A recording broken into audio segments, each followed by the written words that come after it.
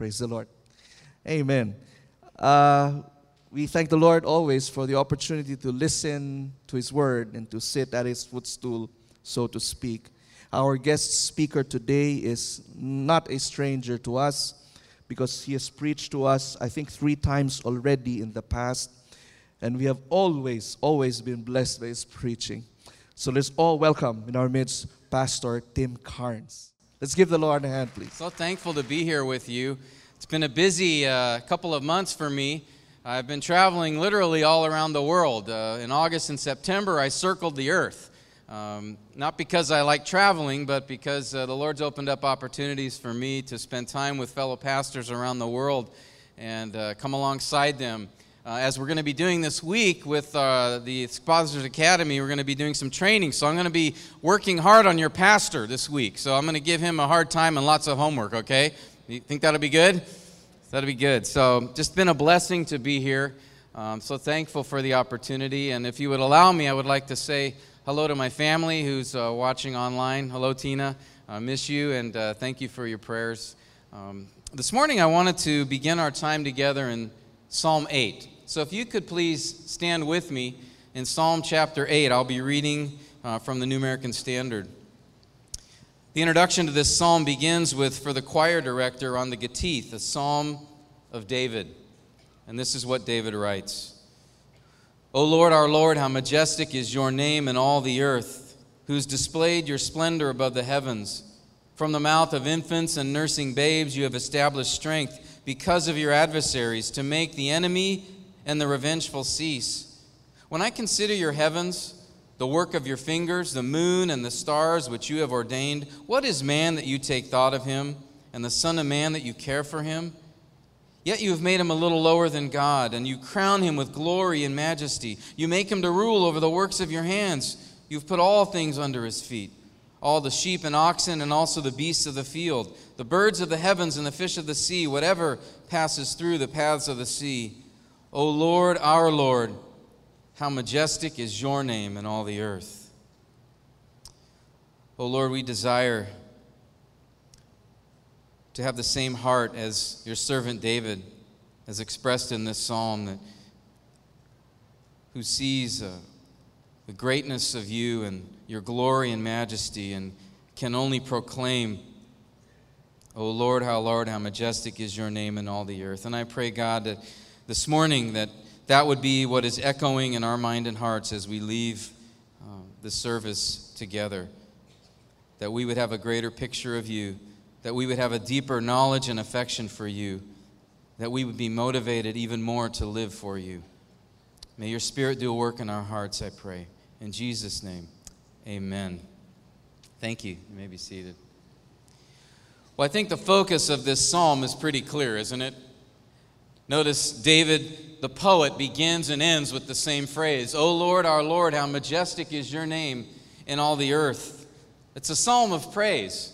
It's a song that expresses awe and wonder for the glory of God. This is a poem that David has written as a man who is stunned, literally stunned by the greatness of God.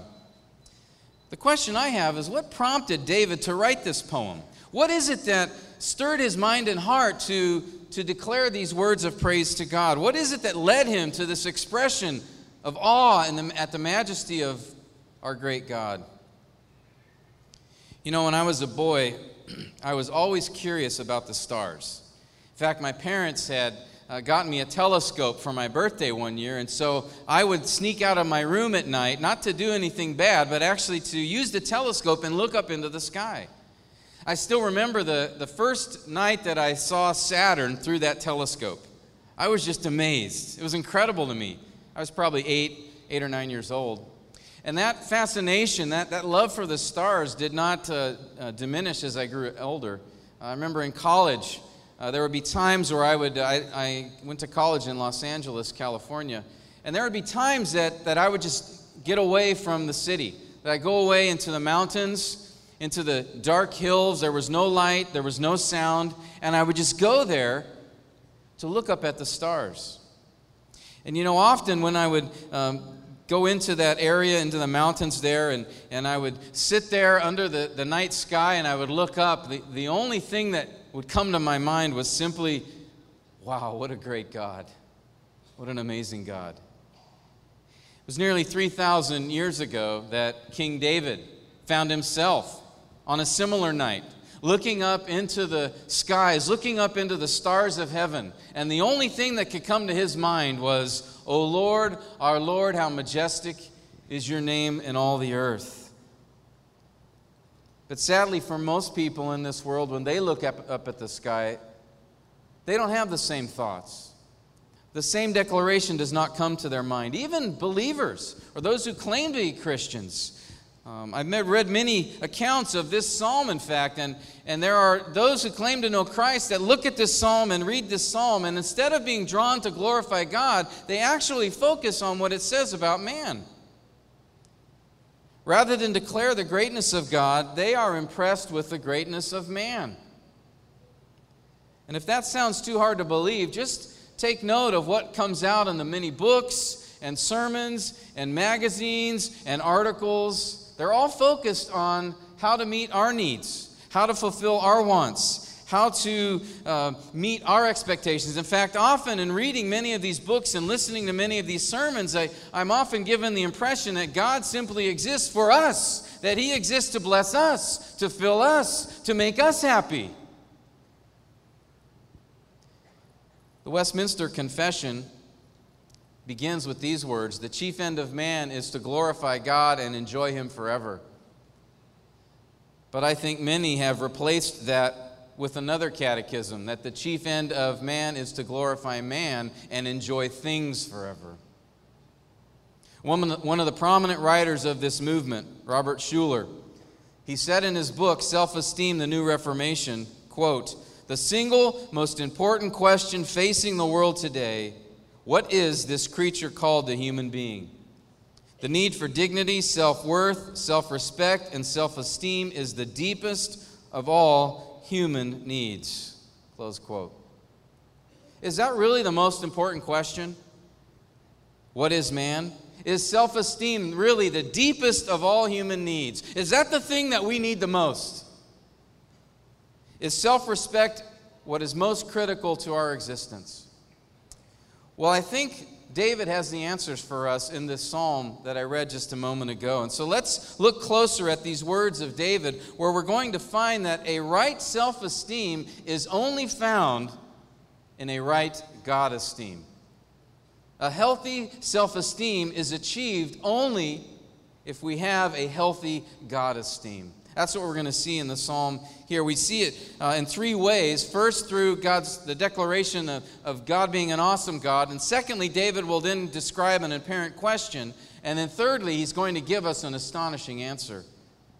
Let's look first at what David says about his awesome God. Notice that, again, the psalm begins with these words: O Lord, our Lord, how majestic is your name in all the earth. And the question is, to whom is this psalm focused? To whom is he speaking to here? To us?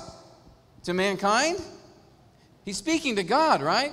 O Lord, our Lord, how majestic is your name in all the earth. This is really a prayer, a declaration of praise to God. And consider how he addresses God here. Notice he begins, O Lord, our Lord. Now that may sound like he's just repeating a title, Master, Lord, but actually in the Hebrew, they're two different words. That first word, Lord, if you notice in your translation, it's all capital letters. That's the translator's way of telling us this is Yahweh, the personal name of God. And then the second word, Lord, only the first letter, L, is capitalized because that word comes from the word Adonai, which means master. So here David is actually saying, O Yahweh, our master. You notice how this is very personal and also recognizes God's position. We know Yahweh is the personal name of God, the name that he declared to Moses at the burning bush. He said in Exodus 3:15, "Thus you shall say to the sons of Israel, Yahweh, the God of your fathers, the God of Abraham, the God of Isaac, and the God of Jacob has sent me to you. This is my name forever. It is my memorial name to all generations."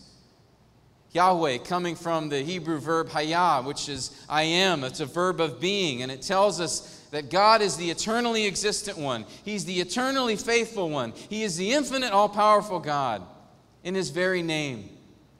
And that's who David acknowledges here. In fact, the name Yahweh appears over 5,000 times in the Old Testament. God wants to make sure we know his name. And so here David addresses him personally. Oh, Yahweh, our Master, our Lord, our Sovereign King. David opens this psalm with the declaration that God is majestic. That word majestic means magnificent, awesome, mighty, wonderful, unbelievable, amazing. Conveys the idea of impressiveness, of intimidating power. It is awe. And it is awe that comes to David's mind as he's looking up and gazing into the night sky that is filled with stars. And then notice here how he describes our awesome God. He describes our awesome God in two ways in these first two verses. He first declares the majesty of God as seen in the heavens. And then secondly, he declares the majesty of God as seen in the humble. Look with me again at verse 1. David first identifies the heavens as showing the majesty of God when he says, who has displayed his splendor above the heavens. Again, splendor here is a synonym. It's another word for majesty. It refers to the honor that a king receives as he's being crowned as king. And so David here is picturing God crowning the universe, or showing his glory through crowning the universe. And it's incredible to think about this. I don't know how often. I would always do this as a kid. I would just look up and wonder, and I had questions in my mind as I would look into the sky and realize how huge, how vast, how large this universe is. How far beyond and far above the universe is over us. You know, astronomers say that with your eye, you might be able to see on a very dark night about 9,000 stars. That's what we can see with our eyes. But telescopes have revealed there's many more than that, right? In fact, some astronomers estimate there's over 100 billion stars within the Milky Way galaxy, the galaxy that we are in. And then from images gained from the Hubble telescope, astronomers have given other estimates that there are over, listen to this, 10 trillion, with a T, galaxies in the universe. 10 trillion. That's a 1 with 13 zeros after it. And each of those galaxies contains billions of stars. Sorry, I'm an engineer by trade, so numbers fascinate me. Here's a big number I want to tell you. So if you add up and multiply those 10 trillion galaxies, billions of stars per galaxy, astronomers estimate over 1 septillion stars in the universe. That's a 1 with 24 zeros after it. Just to give you a feel for that number, if we were to collect all the grains of sand all over the entire planet Earth and multiply that number by 1 million, we're getting close to the number of stars. And those are just the ones that have been seen, or estimated to have been seen. We don't even see the end of the universe. It's unbelievable to think about. And now I want you to think about this. Not just the number of those stars, but think about the amount of energy. We have one star that we see every day. It's very bright in the sky, or most days anyway, the sun, right? Do you realize the sun generates over 400 trillion watts of energy? Now that number might be hard to grasp, so think about it this way. The sun puts out more energy in 1 second than 2.5 billion of our largest power plants on this planet put out in 1 year. 1 second of the energy from the sun, in that amount of time, that's more energy than is produced by 2.5 billion of our largest power plants in 1 year. And think about this. That's just one sun. There's 1 septillion or more of these all over the universe. And God put them in place with but one sentence. Let there be lights in the expanse of the heavens. That is amazing to me. Unbelievable. Just one sentence and boom. Now that's a big bang. Incredible. David said in another psalm, the heavens are telling of the glory of God, and their expanse is declaring the work of his hands indeed. And as we discover more and more of what that expanse contains, We are just more and more confronted with the awesomeness and majesty and power and splendor of God. And that's what David declares here. And it's interesting.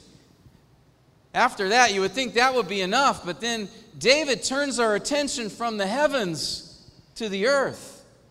From the heights of the glory of the stars that he sees and how that displays God's majesty. And then he draws our attention to something else that displays his majesty. Something else that we would not expect. For not only is God's glory seen in the heavens, it's also seen in the humble. Look at what he says in verse 2. From the mouth of infants and nursing babes, you have established strength because of your adversaries to make the enemy and the revengeful cease. You know what David's doing here?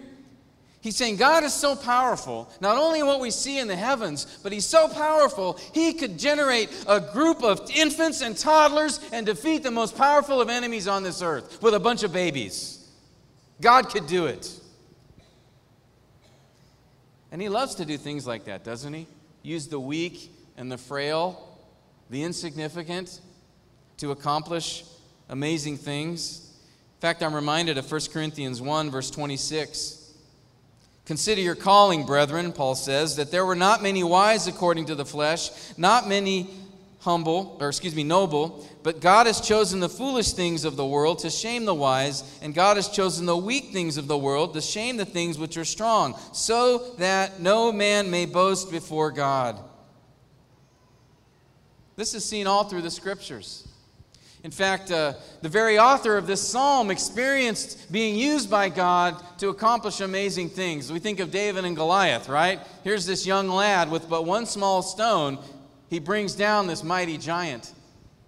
I like how Steve Lawson put it when he said, everyone else said that Goliath is too big to hit, but David said, he's too big to miss. Everyone else said, look how much bigger this giant is than me. But David said, look how much smaller that giant is than God. God's majesty was put on display when he delivered his people from the land of Egypt, using a man who in his birth was put in a little basket and pushed out into the Nile. And God preserved his life, brought him into the palace of Pharaoh, and used him to deliver his people in an incredible way. And then there is the Lord Jesus Christ, the Son of God. Did he come to this world with greatness and power? No, where was his first night? Spent in a feeding trough for animals. Was he born to a prince and a great king? No, he was born to Mary and Joseph, a very poor, humble couple. And yet, he was the one through whom God brought about the salvation of humanity. God loves. He loves to use what the world sees as weak and frail and foolish to accomplish great things. God's majesty is seen in the humble.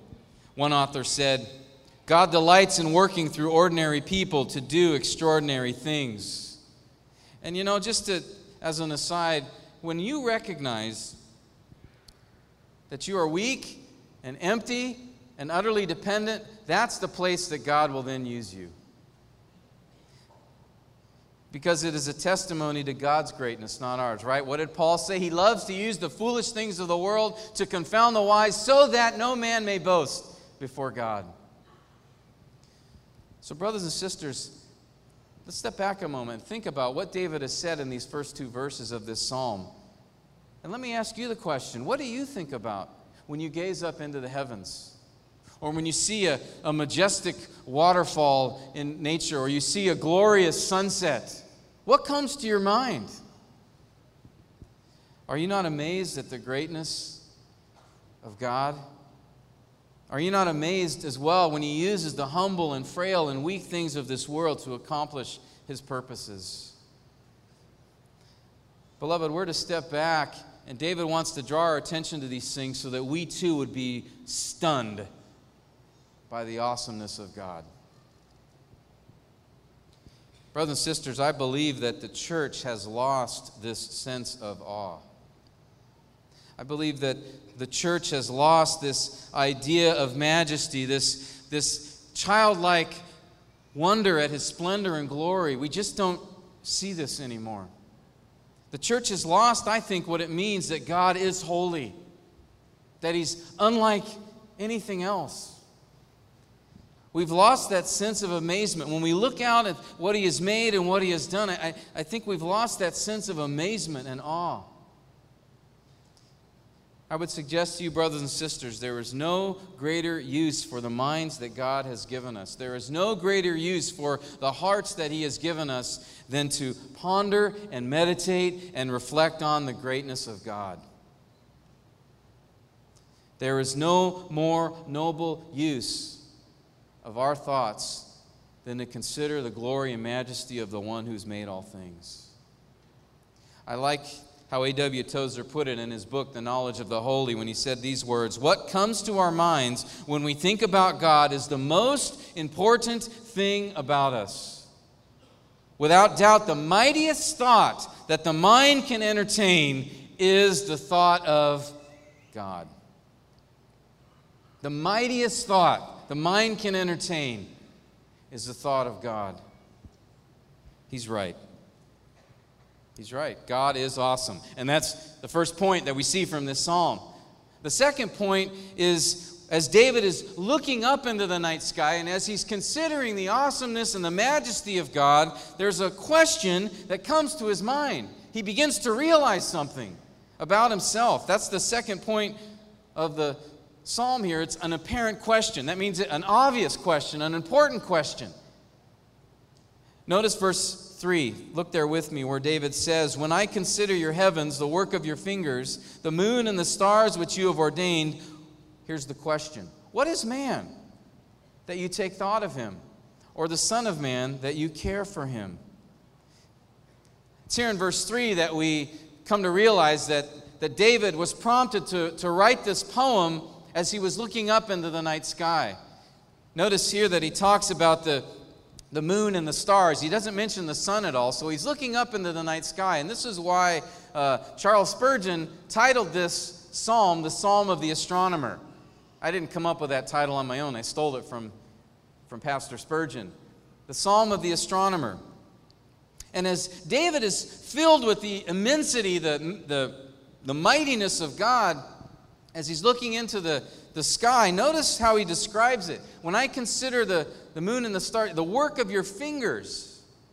Now that's a very interesting way to phrase it. It's unique in the Scriptures. Every time that the Bible talks about God creating, it uses the idea of God created with His hands. God made it with His hands. In fact, one example is Psalm 102, verse 25. "The heavens are the work of your hands." But here he says, "your fingers." Now, what's he trying to communicate through that? Does God have fingers, by the way? Does God have fingers? No, this is a poetic expression, right? God is spirit. Here he's simply just drawing to our minds a picture. And that picture is with God's fingers. Just His fingers. He doesn't even need to use His whole hand. With just His fingers, He made this. Again, he's expressing the incredible power of God and His ability to do great things. And David here, he's making this declaration, again, looking upon the glory of heaven and the splendor and majesty of the stars in order to set up a question. And his question is given in verse 4, because as he declares the significance of the universe, he also then comes to realize the insignificance of mankind, of himself. David here presents a key question in verse 4. Essentially, the question is this: what is man? That's a question that has plagued humanity for thousands of years, right? And now before we say, well, hey, maybe Robert Schuller was actually right. This is the most important question. Before we go there, let's remember the context here. Again, who is this psalm directed towards? Towards Yahweh, right? And who is the focus here? You see, in this question, God is not asking, who am I in this world? The tone of his question is, of what significance does any of us have realizing who God is? He's making a contrast here. If God is so immense and so powerful and so majestic and so utterly separate and different from us and greater than us, Why would he even acknowledge us? Why would he even give one single thought about any of us? We see this tone and this idea. He uses two words for man here. Notice he says, what is man that you should take thought of him, or the son of man that you should care for him? In the Hebrew, there's two different words that he uses for man.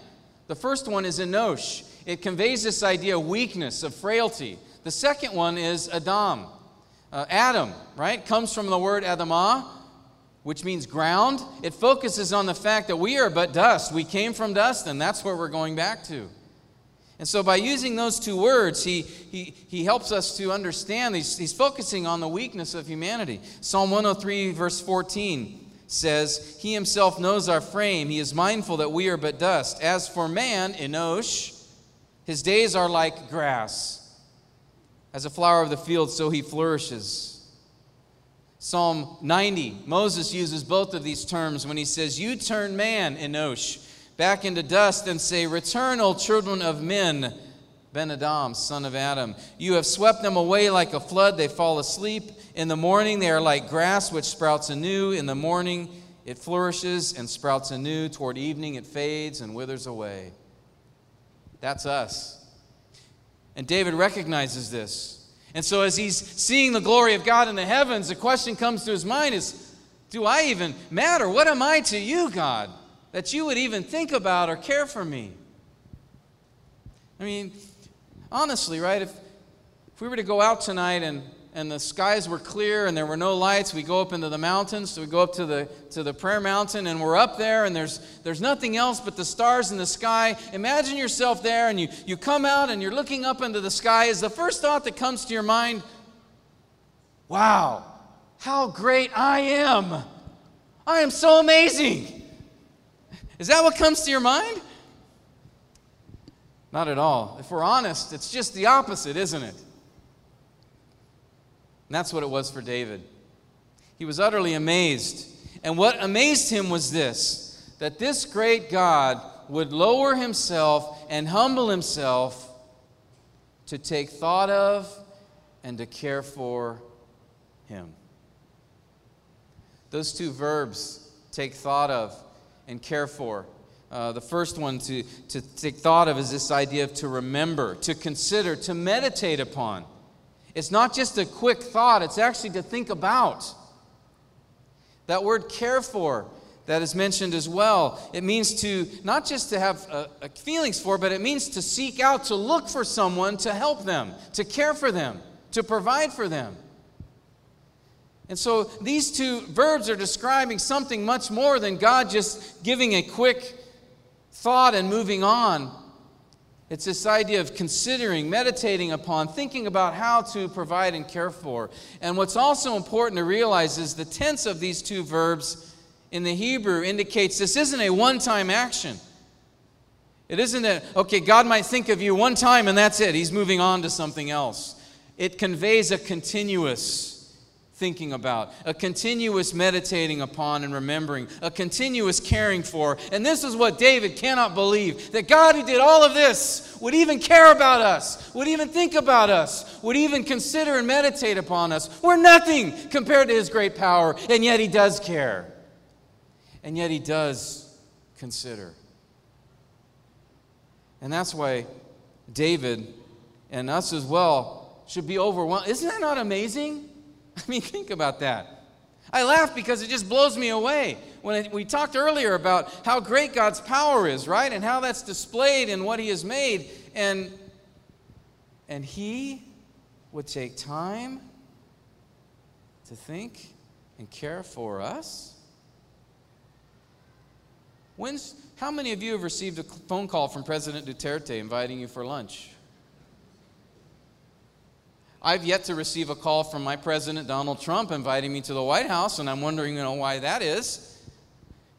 Right? These are powerful men in positions of high authority. We aren't considered or given thought to as individuals, but yet the God who's much greater than any of these men, than any rulers on this earth, he gives time and care and consideration for each one of us. Isn't that amazing? Praise God for that.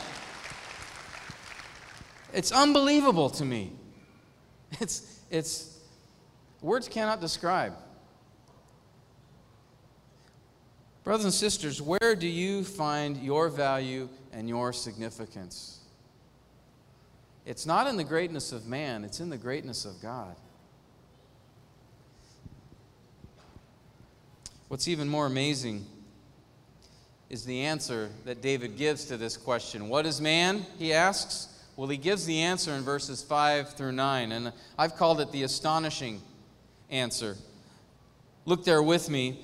Again, David has asked the question, what is man? The question has been pondered for centuries. Philosophers, scientists, psychologists, scholars, world religions, all of them have tried to answer this question in one way or another. What is man? How did Darwin answer that question? Or Nietzsche? Or Marx? Or Joseph Smith? Or Buddha? Eastern mysticism? Apollo Kiboloi? What's their answer to that question? What is man?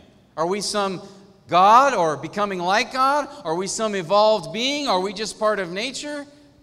Do we come from nothing and return to nothing? Is that the answer? Well, what does the one true God have to say? The one who made us. Look at verse 5.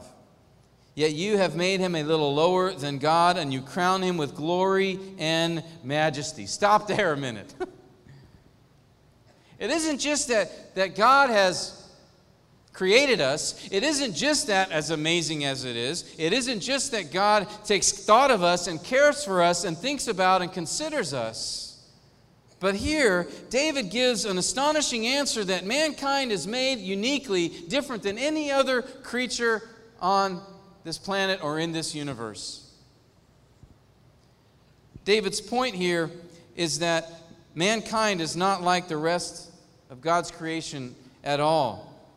That He has given us a glory and a majesty and an honor. He has made us. Notice in verses 6 through 8, the psalmist describes the fact that God has given mankind authority over the animals, over the earth.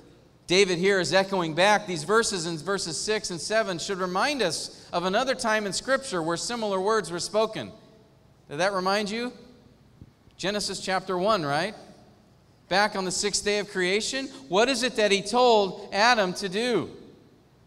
What instruction were given to those first two humans, Adam and Eve, on this earth? The same words that are used here in Psalm 8. In fact, let me read from Genesis 1, verse 26. After creating the heavens, the earth, the lands, the sky, the seas, the birds and fish, and all these things, day number 6 comes. And it says this, Then God said, Let us make man in our image, according to our likeness, and let them rule over the fish of the sea, and over the birds of the sky, and over the cattle, and over all the earth, and every creeping thing that creeps on the earth. God created man in His own image. In the image of God He created them, male and female He created them.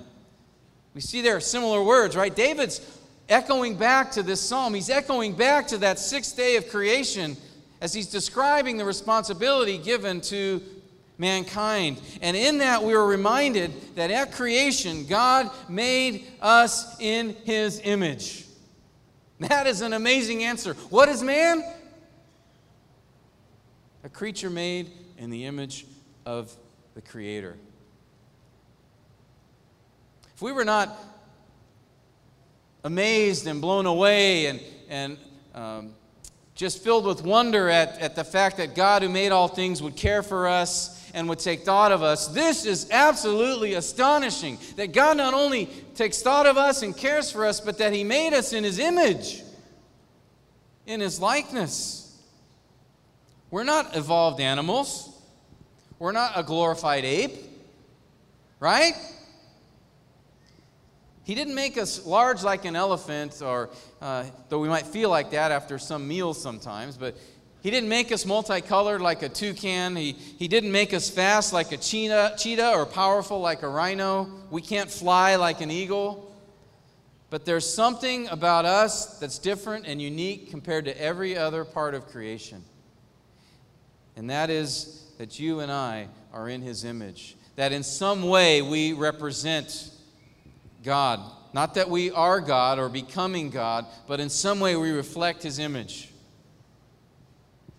Brothers and sisters, God is most seen among anything in all of creation. God is most seen in us. Think about that. Sin indeed has marred that image. There's no question. But the image is still there.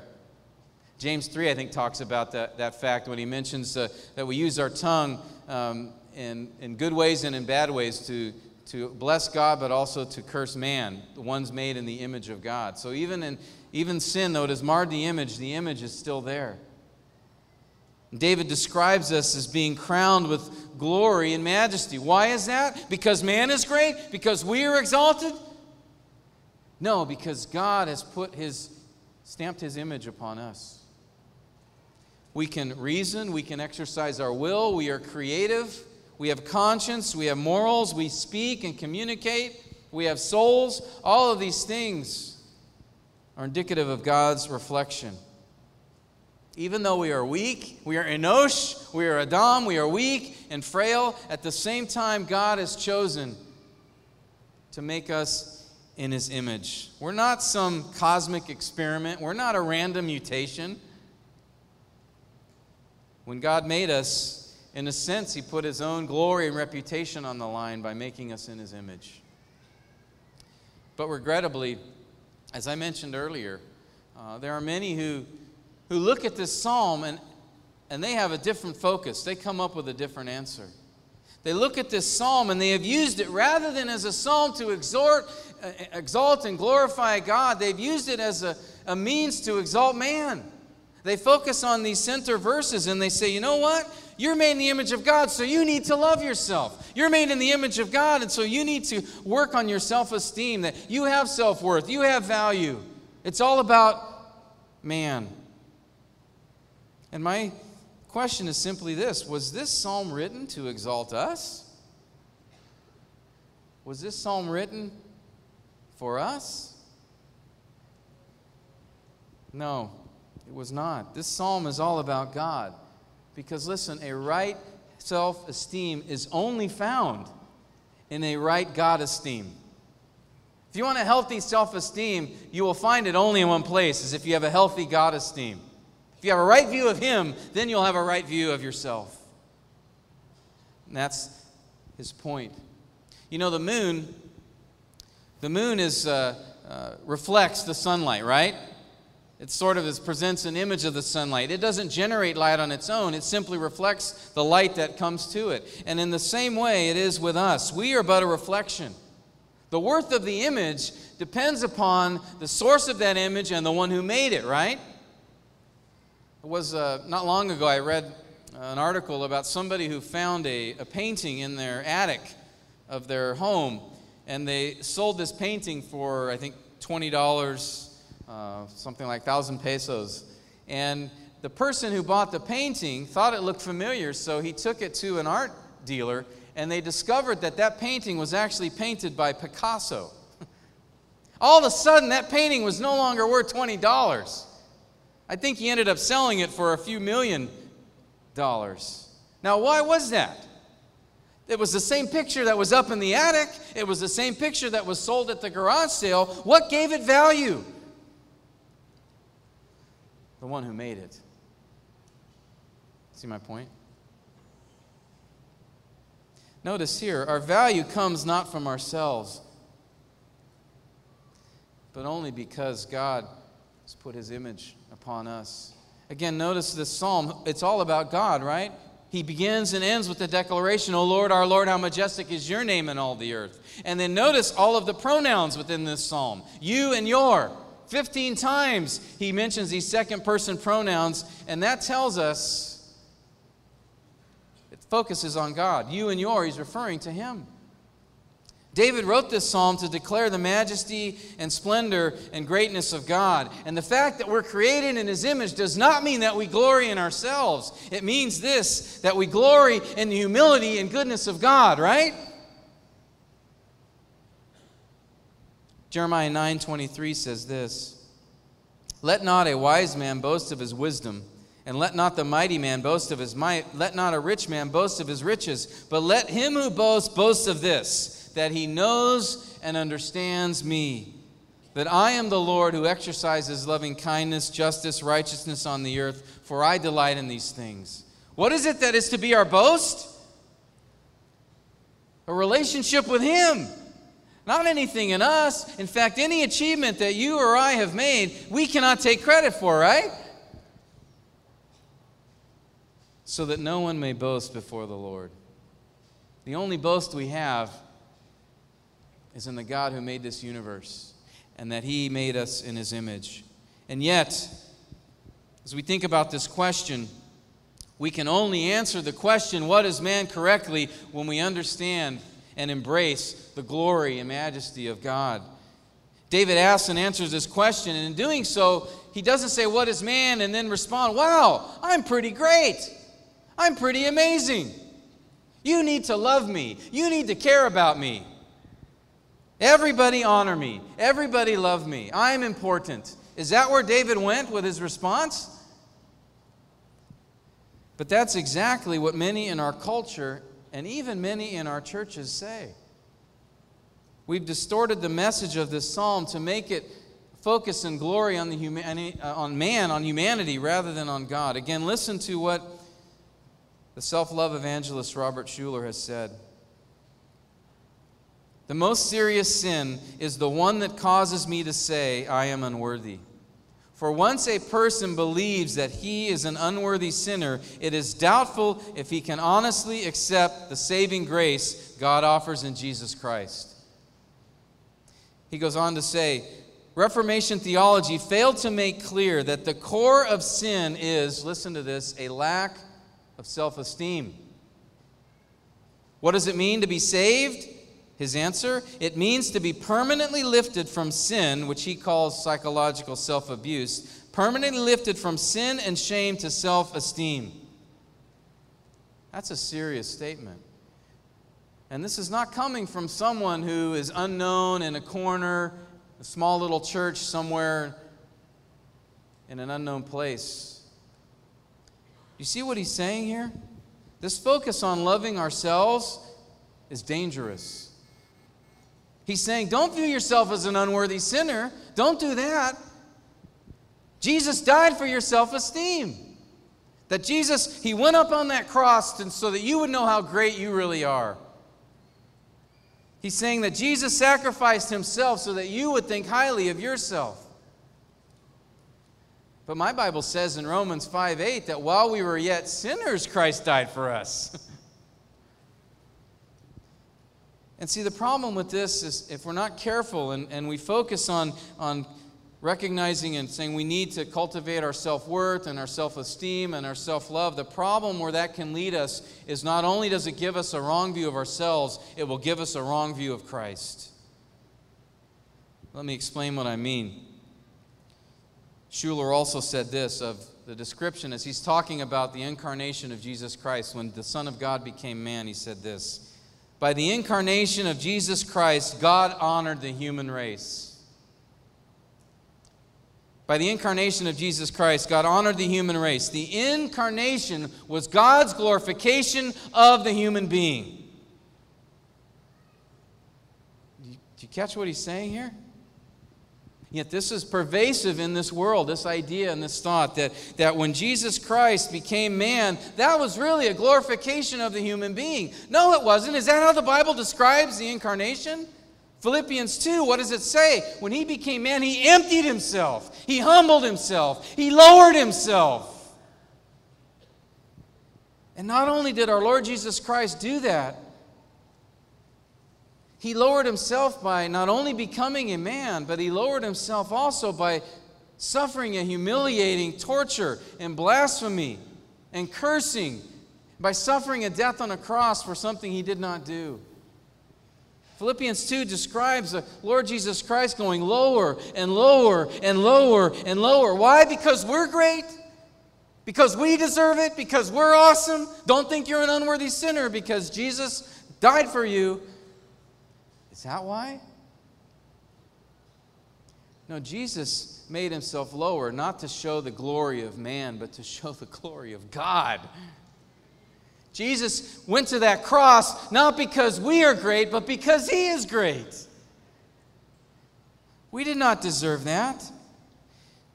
And friend, here's a point where I need to stop and ask, have you confessed that you are an unworthy sinner in need of God's grace? Have you recognized that you have rebelled against God, that you have sinned against Him, that you have broken His law? Not sin as this man Robert Schuller defined it, but sin is breaking God's law. It's disobeying Him, the one who made us. Have you admitted and confessed that to God? Ask for His forgiveness and recognize that only through the death of His Son, the Lord Jesus Christ, can you be forgiven. That's the only way that your sin can be paid for. No other way. And God did that. He sent His Son not because we deserved it, not because He saw anything in us that made us forced Him to do that, only because He cares for His creation. And He cared enough and loved us enough to send His own Son to take your place if you would but put your trust in Him. Jesus became a man not to die for our self-esteem, but to free us from our self-esteem. Jesus died not to feed our pride, but to kill it. And going back to Psalm 8, being made in His image tells us that we've been given an amazing privilege by an amazing God, have we not? Amen? You still with me? And rather than saying, I'm made in the image of God, so you need to love me, you need to value me, you need to care for me. No, the Bible has just the opposite. It says, you're made in the image of God, I need to love you. I need to care for you. The Bible never commands us to seek love or to need love. It only commands us to love, to give love. And please don't misinterpret what I'm saying. The alternative of self-love is not self-hate. Actually, the opposite of self-love is to love God and love others. Isn't that not what Jesus said is the greatest commandment? To love God with all your heart, mind, soul, and strength, and to love your neighbor as yourself. The alternative to self-esteem is not to belittle ourselves. It is to recognize that we've been made in the image of God. Louis XIV was the king of France for over 72 years. His reign was the longest of any monarch in European history. And his rulership brought about the golden age of France, and he knew it. And he loved to boast about it. In fact, Louis referred to himself as the Sun King because his perspective, his idea was that he was at the center and that all the courts and all the people of France revolved around him. In fact, he had the sun put on the royal emblem in order to point that out. He loved the title that was given to him, Louis the Great. Well, Louis the Great died in 1715 of gangrene, and a young bishop named Jean-Baptiste Massillon, he was appointed to deliver the eulogy at King Louis the Great's funeral. Now, one of the requests, the demands that Louis made at his death was that a single candle be put on top of his coffin and have it lit. Again, he wanted all the center of attention to be focused on him, that he was the one light. It's very interesting as Jean-Baptiste Massillon, as he approached the pulpit, he went up first to the coffin where the candle was lit. And in front of the massive, hushed crowd, he went up to that candle and blew it out. And he walked up the steps, stood behind the pulpit, and he began with these words: God alone is great.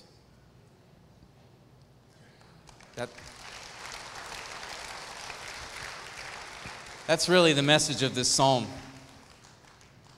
This psalm is like Bishop Massillon, and it stands over our culture, it stands over the world, and it blows out the candle of self-love and self-exaltation and self-esteem, and it says these words: God alone is great. God alone is great. Brothers and sisters, a right self-esteem is only found in a right God esteem. Let's pray. O Lord, our Lord, how majestic is your name in all the earth. Lord, we see your glory on display in so many ways. We see your glory on full display in the heavens as we consider the power and the vastness of all the stars in the sky. We see your glory manifested on this earth. Lord, and just realizing the greatest of miracles was not the creation of our solar system. It was that you could turn a rebellious heart into one that loves you. That you could change our hearts from a sinner to a saint. Lord, I pray for any here who do not know you, who have not yet confessed their sins to you, that they would see your greatness and your glory, and that you would bring them to recognize that they are one who needs salvation through the Lord Jesus Christ. Lord, and for your children here, those who have put their trust in you, I pray, God, you would give us a deeper appreciation and understanding of the greatness of your glory, that you would help us to better appreciate what it means that we are created in your image. And Lord, that we would not seek to exalt ourselves, but to exalt you. That we would not seek to, Lord, demand to be loved, but Lord, that we would give love to others. Lord, thank you so much for this church. I thank you, Lord, for the work you're doing here. And pray, God, that you would richly bless my brothers and sisters here and use Living Word to be a light to a dark world, to be a testimony of your greatness and your glory.